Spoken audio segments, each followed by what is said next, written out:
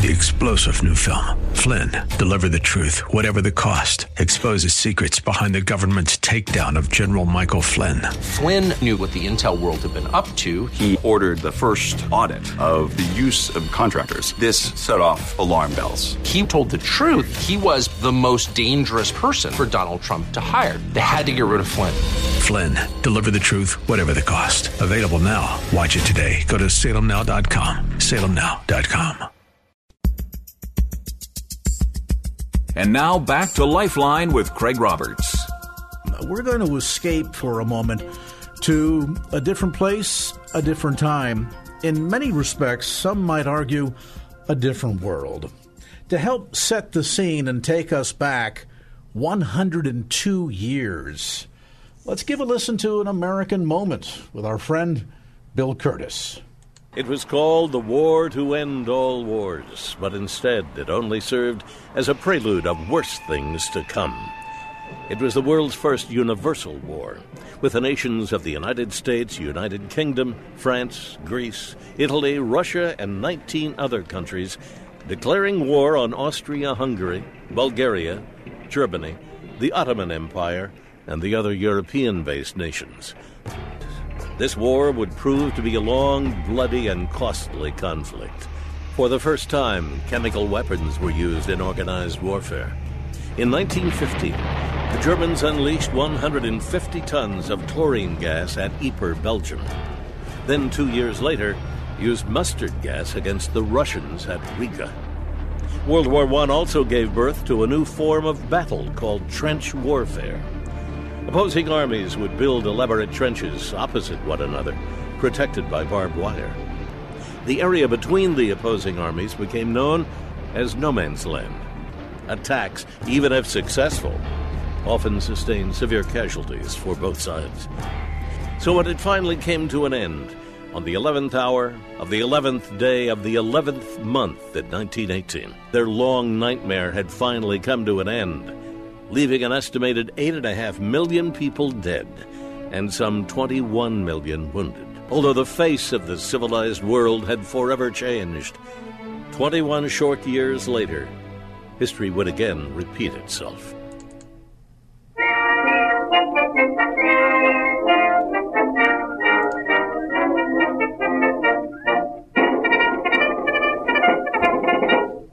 Johnny, get your gun, get your gun, get your gun.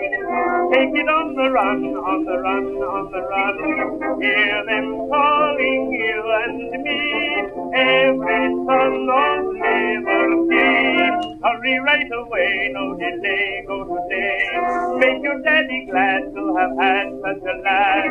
Tell your sweetheart not to pine, to be proud her boys in line. Over there, over there, over there, over there. Send the word over there. That the Yanks are coming, the Yanks are coming. The drum coming everywhere. So prepare, say a prayer. Send the word to beware. We'll be over, we're coming over, and we won't come back till it's over there. Well, of course, tomorrow, November the 11th, will mark the 102nd anniversary since the end of World War I. The war to end all wars, but in fact, as we know, sadly, it certainly didn't. It's an amazing period in not just European, but American history. And our guest tonight has been a modern-day searcher in many respects, an adventurer who has helped to uncover some historical aspects of the First World War that I think you will find compelling as they are fascinating. No, certainly stranger to the KFAX audience. We have spoken on many occasions since the beginning of the COVID outbreak to Dr. Jeff Gusky, who, of course, is an emergency room physician in Dallas, Texas. But today we spend some time talking about another very important passion of his hobby that is part of really documenting this fascinating part of the world during a very fascinating part of 20th century history. And Dr. Gusky, as always, great to have you on the program. It's an honor to be with you, Craig. Thank you for inviting me back. As we begin to talk about your work, and we're going to dive into this today pretty deeply, but I want to begin first with what's first pegged on or urged on your interest in going underground into literally miles of tunnels that exist below, in many cases, simply farmland in parts of Belgium and France, the location of where World War II battles most notably took place, to go in there and document really what had been not just the lives, but in sometimes the legacy of many of these soldiers, both Allied as well as German soldiers. Was this for you, diving into photography, maybe a little bit of a change up, a change of pace from your work as a physician, both in orthodontics and now currently as an emergency room physician? No, actually, it was directly related to what I do in the ER, to help people see danger and avoid crises. And World War I is a way to see ourselves. They were modern people, and modern life has a way of dehumanizing us. And through them, we can see ourselves.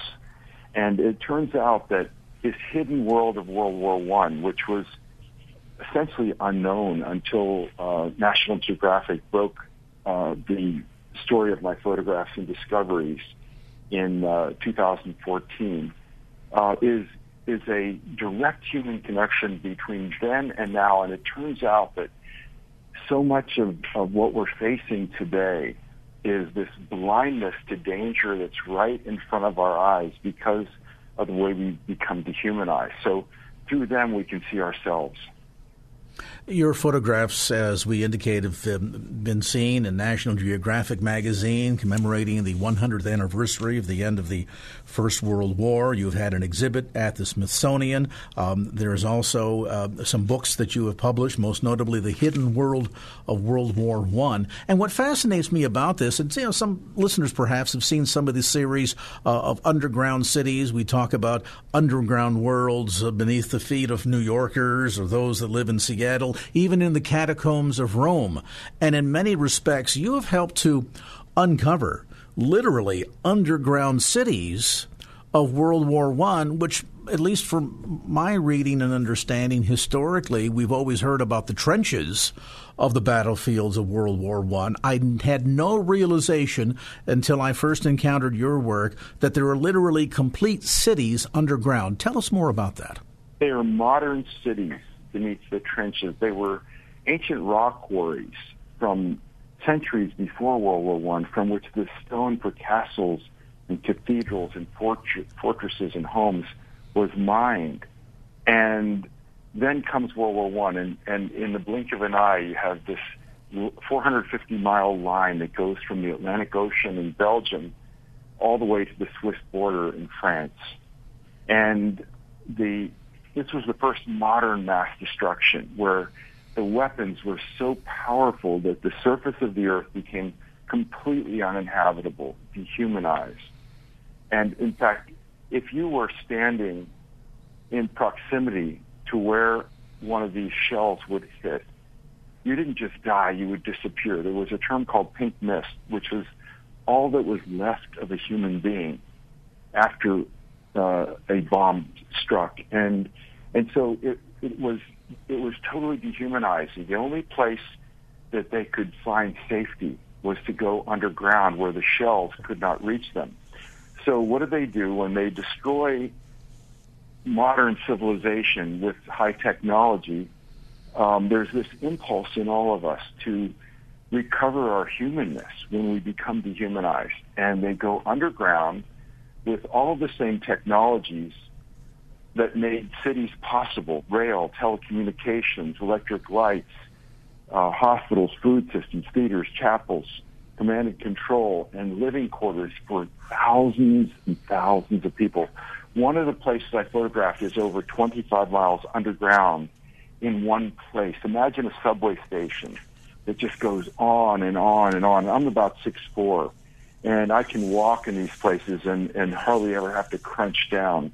They're vast. They just boggle the mind how big they are. and they were totally underground. And so what happens is that these soldiers on both sides recreate a human world, and you see their souls on the walls of these underground cities, notes to loved ones, messages to the future, jokes, sports scores, beautiful, beautiful works of art ranging from classic to contemporary, Picasso to folk art. It's unbelievable, and it's still there, frozen in time, as if 100 years today. And I think that's what is particularly fascinating about this, is the degree to which this is so well preserved. In looking through the pages of your book, The Hidden World of World War I, I was struck by the notion that there are similarities to more modern tunnels in Vietnam, for example, in the Cu Chi tunnels of South Vietnam, that are literally complete underground cities where you have kitchens and sleeping quarters and areas for recreation, and you just about name it, anything that you would experience in normal civilian life above ground. They largely, as you suggest, Dr. Gusky, recreated for military life below ground. But what's so fascinating is how this has managed to survive all of these years and be left in such great condition. You must have at moments felt like some of the early explorers of the pyramids of Giza, where you're going in and uncovering, in this case, a century worth of history, and in some cases the final memories left by those soldiers who fought there and in many cases died there. That's right. It's a very special privilege to be in complete darkness, and you just have your headlight shining on the wall, and before you is the writings of another human being who lived 100 years ago, and you can touch it, you can feel it, you can imagine their emotions when they were writing this, not knowing if they would be alive the next day. And it's very emotional. Some of these places were very, very close to the most horrific parts of the war. And one I think of is on the Somme, near some of the most intense violence of World War I. And most of the young men that wrote their names probably died soon after. And as it turns out, the more you peel back the layers on these stories, the more fascinating things you find. Turns out that J.R.R. Tolkien was a World War I soldier. He was not yet a writer, but he was a junior officer in the British Army. And he was in this place. And you find it in his diary. He was there at various times over a course of 10, 11 days where they would come back maybe a mile, from the front line to this underground shelter. And this was probably the first time he imagined Middle Earth, because he was there. He was writing about something he experienced in World War I. With us today is physician and National Geographic photographer Dr. Jeff Gusky. We are talking about his experiences documenting the underground world of World War I. We'll get back to more of our conversation from KFAX.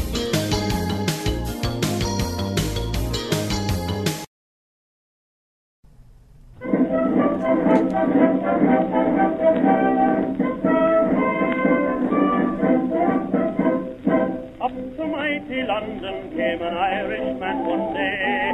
As the streets are paved with gold, sure everyone was gay, singing songs of Piccadilly, Strand and Leicester Square. Till Paddy got excited, then he shouted to them there, it's a long way to Tipperary, it's a long way to go, it's a long way to Tipperary, to the sweetest girl I know.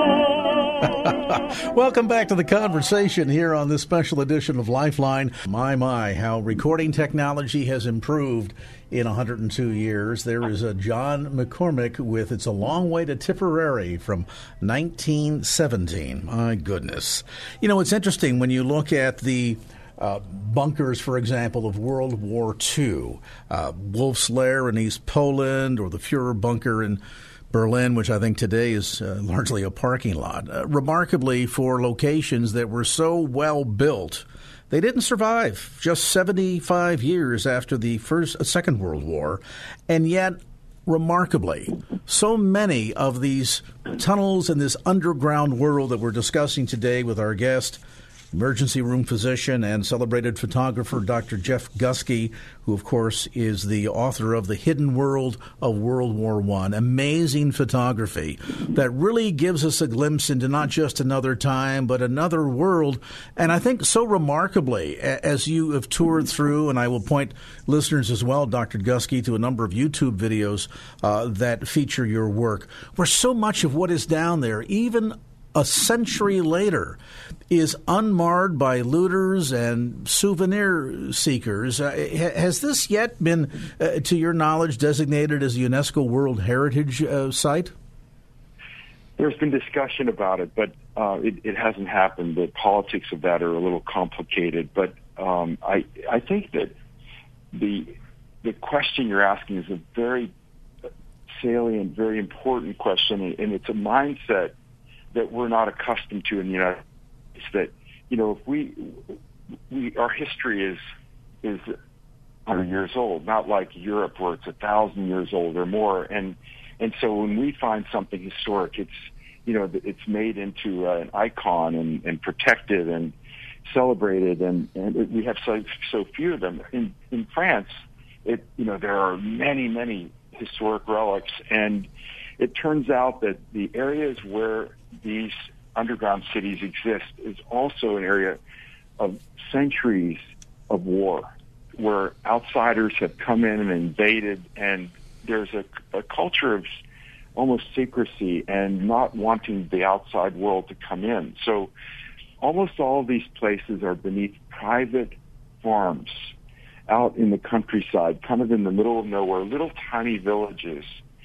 And so I was very fortunate through a series of personal introductions and building relationships over time to gain access to the world. That's how it happened. Otherwise, they don't want people to know about it. They don't want outsiders to come in. And it turns out the reason why the geology of the area is so well preserved is that in this part of France, the water table is such that it remains very dry. It's kind of a stable sandstone type geology underground. If you go northwestern front, they had tunnels and they had, you know, some underground areas, but the water table and all that is gone. And so that's why we still have these places. And these places, in many respects, as you've documented inside the pages of The Hidden World of World War I, really serve, as I suggest, of a time capsule of sorts, not just of military equipment and personal effects, but many of the carvings into the rock that have lasted a century now, kind of, as I suggested in my opening remarks, harken us back to the drawings of the pyramids of Giza, in that they tell a very profound story of the lives, maybe the dashed hopes and dreams of many of the soldiers who served there, lived there, and in a sad, vast majority died there. Exactly. When the story is that it's really what connects us to them, in that our humanness doesn't change. Human nature is the same. And when the world falls apart, all that matters is each other and the memories and the love that we have. When you look at both sides, whether it's German or the Allies, the most common carving of art that I would find would be hearts. In the midst of a war, hearts. They were concerned about love and about soul and about God and about worship and about the inner life. You also find other examples of the inner life in places where the front line would switch from one army to the other, and that would happen sometimes where for a year or so an underground site would be in the hands of the Germans, and then it would switch to the French or the Americans or the Italians, and then it would switch back to the Germans. And you almost always see a respect by one army of the other army's mementos and inscriptions.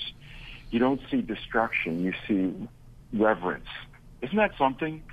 It's fascinating, and there's another aspect to this that really is pulling at my attention, because when we speak typically of the battles of any major war, be it the Civil War here on American soil, World War II throughout both the European and Asian theater, Pacific theater rather, as well as that of World War I, we normally hear about it, Dr. Gusky, in terms of battlefield statistics. How many served, how many died, how many bombs were dropped, things of this sort.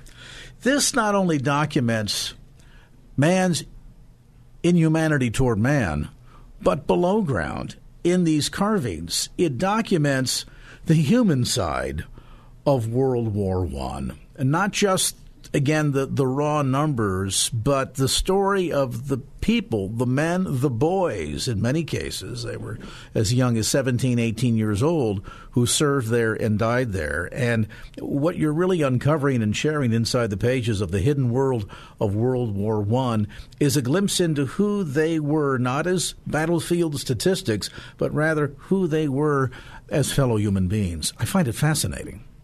May I share something else that's along the lines of what you just said? They also reveal who they were as Americans.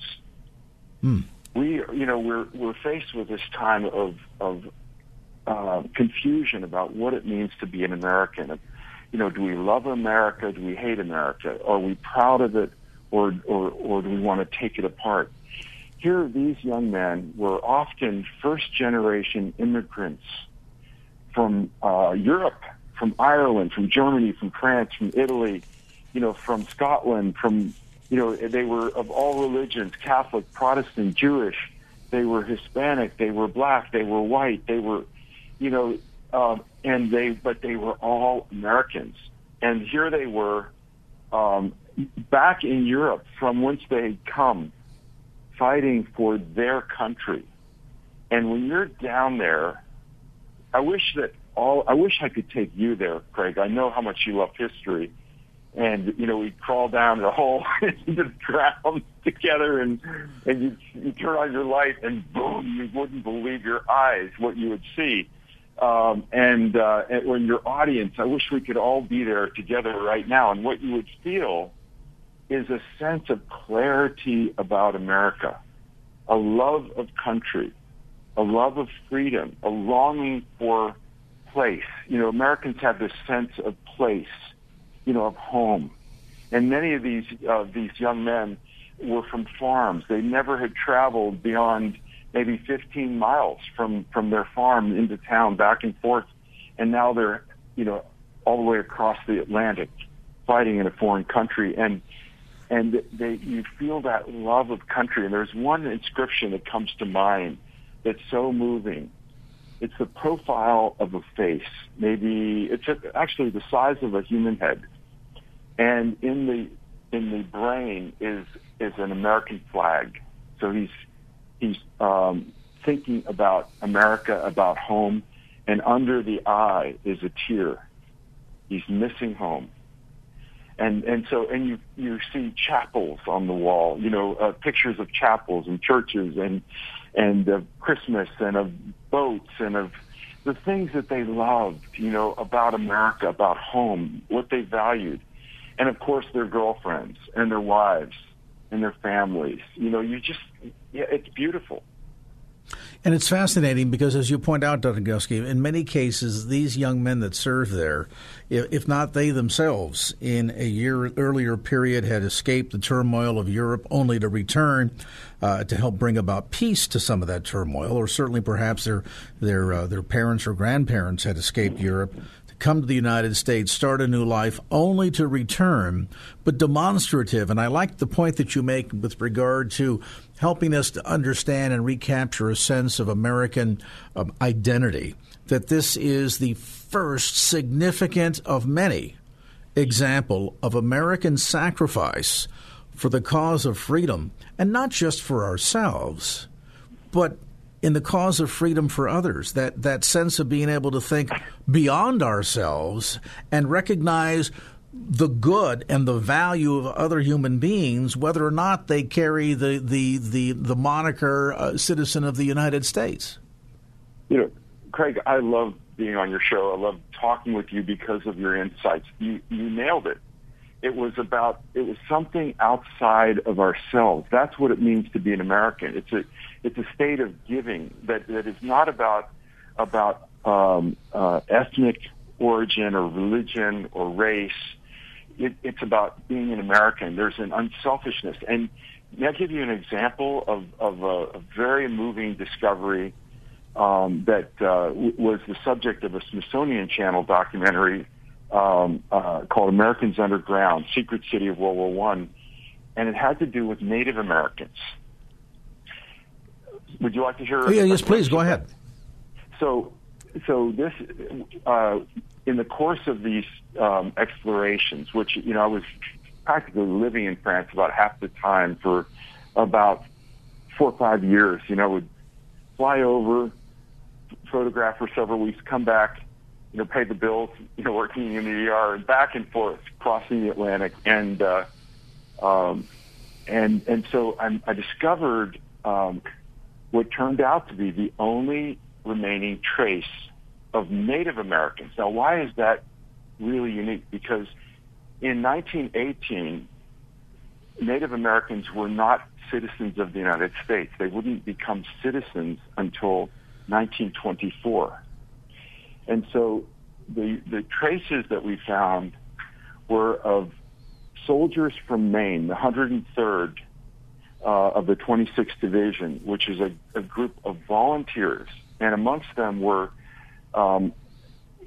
volunteers from the Passamaquoddy Indian tribe, which is on the Atlantic coast, up very, very close to Maine, right on the ocean. One of them was the son of the tribal chief, destined to lead his people. And they left very unique carvings. Their culture was an ancient culture, and so you didn't see any names of these Native Americans, but we knew they were there from the rosters. And so one of my team, who is a wonderful National Guard officer and a historian named Captain Jonathan Bratton, went to the tribal headquarters, showed the tribal historian the photographs of the carvings. And when this man saw these pictures, it was almost like he went into a trance. I mean, it was almost, you could see it in his face. There was silence. And what these revealed were symbols of that were ancient tribal symbols dating back thousands of years. So they didn't leave their names. They left the symbols that identified them as a people of their tribe, and they were peace and love in the Indian language. And that they're there right now underground beneath a farm field, working farm in France, in complete darkness. Those soldiers fought like hell. They gave, half of them died. And this is the kind of irony that we discover in World War I. The son of the tribal chief would live until the last full day of the war in a horrific battle. And he would lose his life. And his family would receive letters coming from him that he had written. And it wasn't, so they were getting letters that it turns out were after he died when they arrived. and then they would find out that they lost their precious son. So they were so proud to fight for a country they loved, even though they were not citizens. They did not get medals because they weren't citizens. And then when we made this discovery, fortunately, the state of Maine, and this is just several years ago, did a ceremony to posthumously award these heroes medals. And it was so cool because you see all these American roles, police officers, firemen, men, women, different, Air Force, Army, Coast Guard, Navy, they were so patriotic, wearing their uniforms, but they're also wearing their headdresses and their tribal clothing, and they're doing a smoke ceremony and a dance consecrating the memory of their loved ones who loved this country. That's the kind of thing that you discover with this story. We're visiting today with Dr. Jeff Gusky, physician and National National Geography photographer. We're discussing his book, The Hidden World of World War I. And the book, by the way, is available by going to Dr. Gusky's website, Jeff Gusky, Gusky, jeffgusky.com. We'll take a brief time out. We'll continue our conversation as Lifeline continues.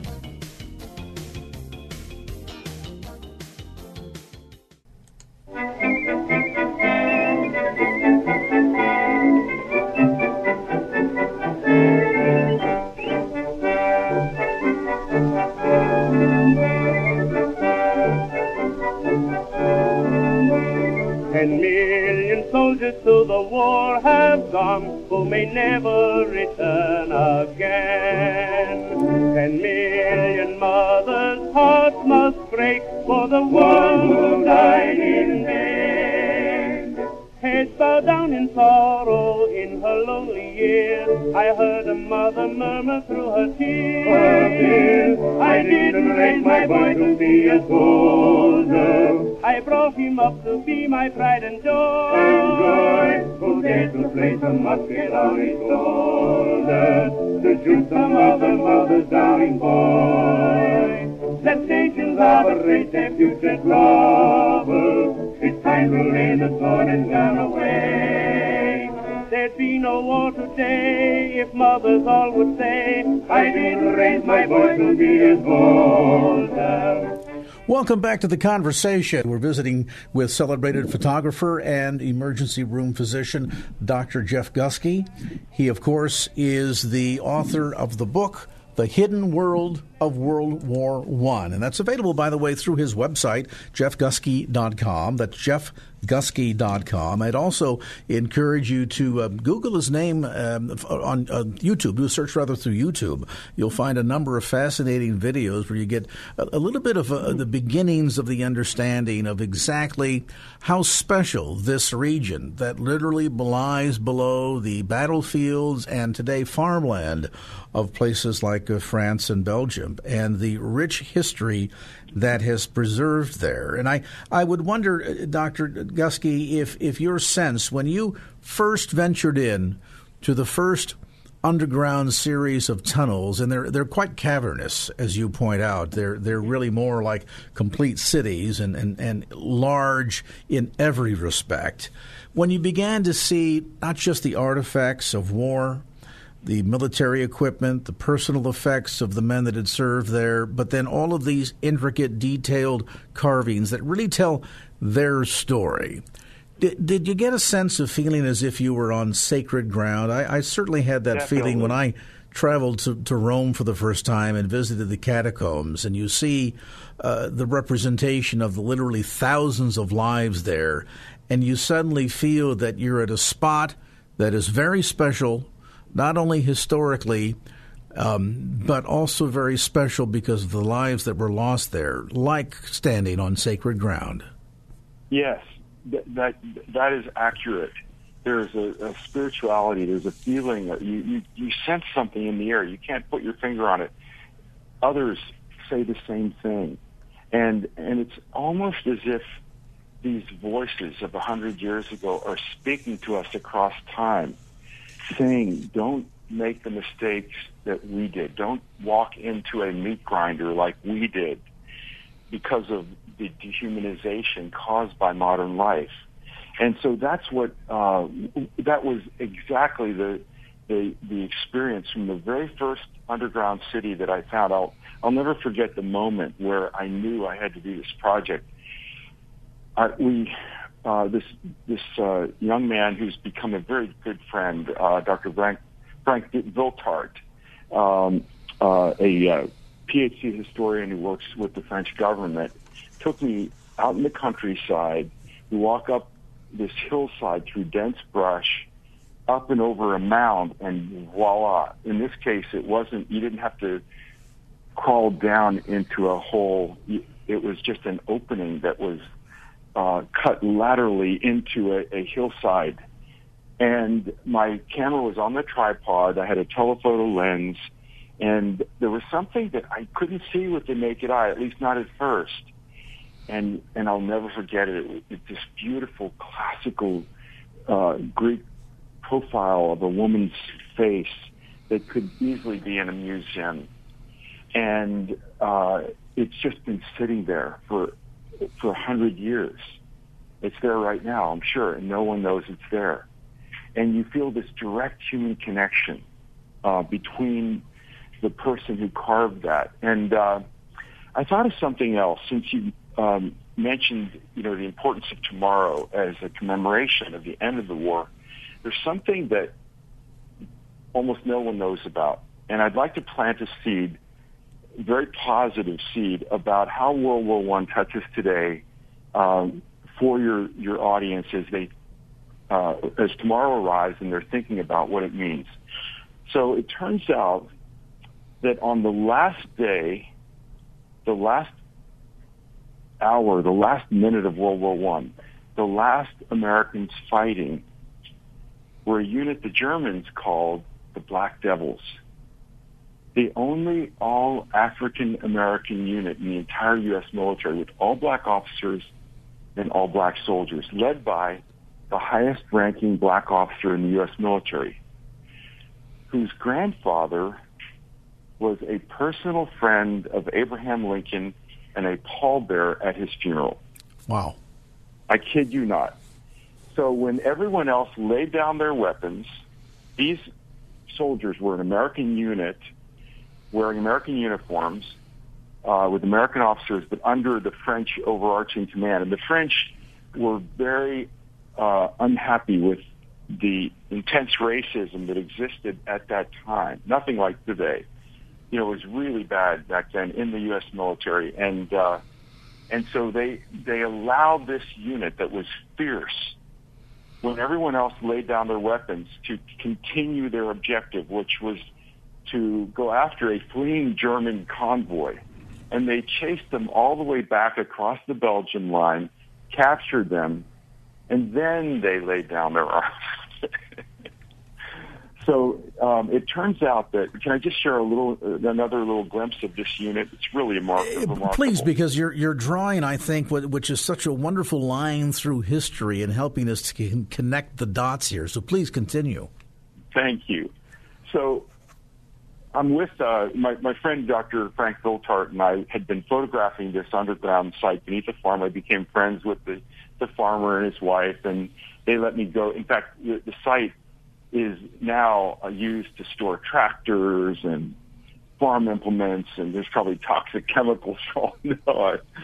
And anyway, so Frank reaches out to me, realizes that one of the inscriptions, I didn't know what it meant. It said 360. Said, Jeff, this may be an African American unit. So it's right at the end of 2015. I get a meeting the first week of 2016 with Dr. Rex Ellis, who is the chief curator of the Smithsonian National Museum of African American History and Culture. Now, the museum, which is now this beautiful museum, the newest Smithsonian Museum near the White House, it would open later in the year 2016. But at that time, they were just rushing to get the new museum open, but they gave me an emergency meeting. Why? Because they were working on an exhibit that actually was my second I would be part of this second Smithsonian exhibit that just closed in September, called "We Return Fighting: The African American Experience of World War I." So Dr. Ellis, about halfway through the meeting, this very, very dignified, formal Southern gentleman, very warm, but kind of, real voice of authority, and he's one of the leading experts on African American history. And he said, "Jeff, you have stumbled onto I Have a Dream before I Have a Dream." And then he said it again. And oh my gosh, that sounds grandiose, but coming from him, it's a big deal. So it turns out that this was and is the only trace of an African American combat unit that still exists today. But it wasn't just any African American unit.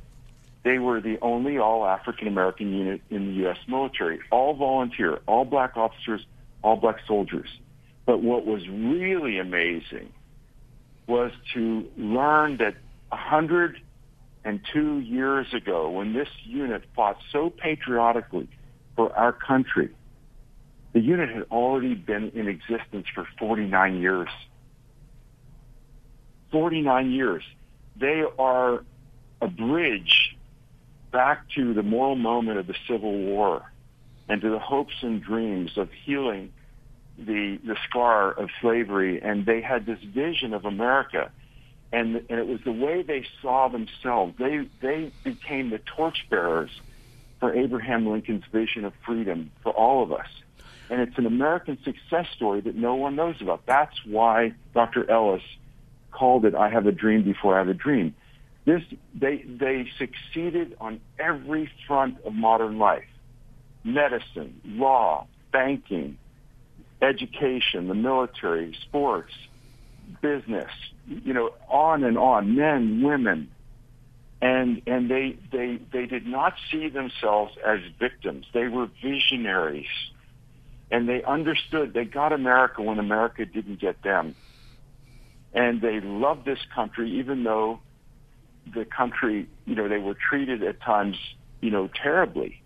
But so when you look at their writings, and there were several books written, and then you think of the "I Have a Dream" speech of Martin Luther King, and at the end of the speech, he quotes the old Negro spiritual, free at last, thank God Almighty, we're free at last. These patriots show us what it means to be an American. They had an inner freedom that no one could take away. They saw themselves as Americans, and they loved the country knowing it was totally imperfect. So they show us how to deal with dehumanization, which we're all dealing with, which is the big problem of modern life. Well, and I think too they take a stand that connection back to the Civil War, and obviously making a statement that they're willing to fight for their own freedom. But more importantly, in your example, Dr. Dusky, of having served in the battlefields of World War I, they also make the statement they're willing to fight for the freedom of others. I think it's interesting because these crosses that we've seen photographs of that were depicted annually in France during the anniversary of the end of the First World War, the crosses above ground certainly tell us how they died. But Dr. Gusky is really documenting from below ground how they lived. And I suppose in some respects, Dr. Gusky, not just documenting their history, but as you are detailing many of the carvings, the messages that were left behind, you're in many regards, I think, amplifying their stories. No question. And speaking of crosses, the most recent discovery I made in this site was a passageway that had been filled with old truck tires and trash and garbage, and the farmer had cleared it out a little bit. And in darkness, I wandered back into this underground, like almost, it was like a tunnel. And at the end, opens up a room, and guess what's in there? A chapel. Wow. And a cross. And this is where these soldiers worshipped when the bombs were going off. And the chaplain, who was he wrote the only memoir of this unit, was a Baptist preacher from Chicago. So it was remarkable. And, of course, this remarkable story you can enjoy for yourself inside the pages of Dr. Guskey's book. And I'll mention the title again, The Hidden World of World War I. You can find it online through the usual suspects, Amazon.com. You can also get more information at Dr. Guskey's website, jeffguskey.com. That's Jeff Guskey, G-U-S-K-Y, jeffguskey.com.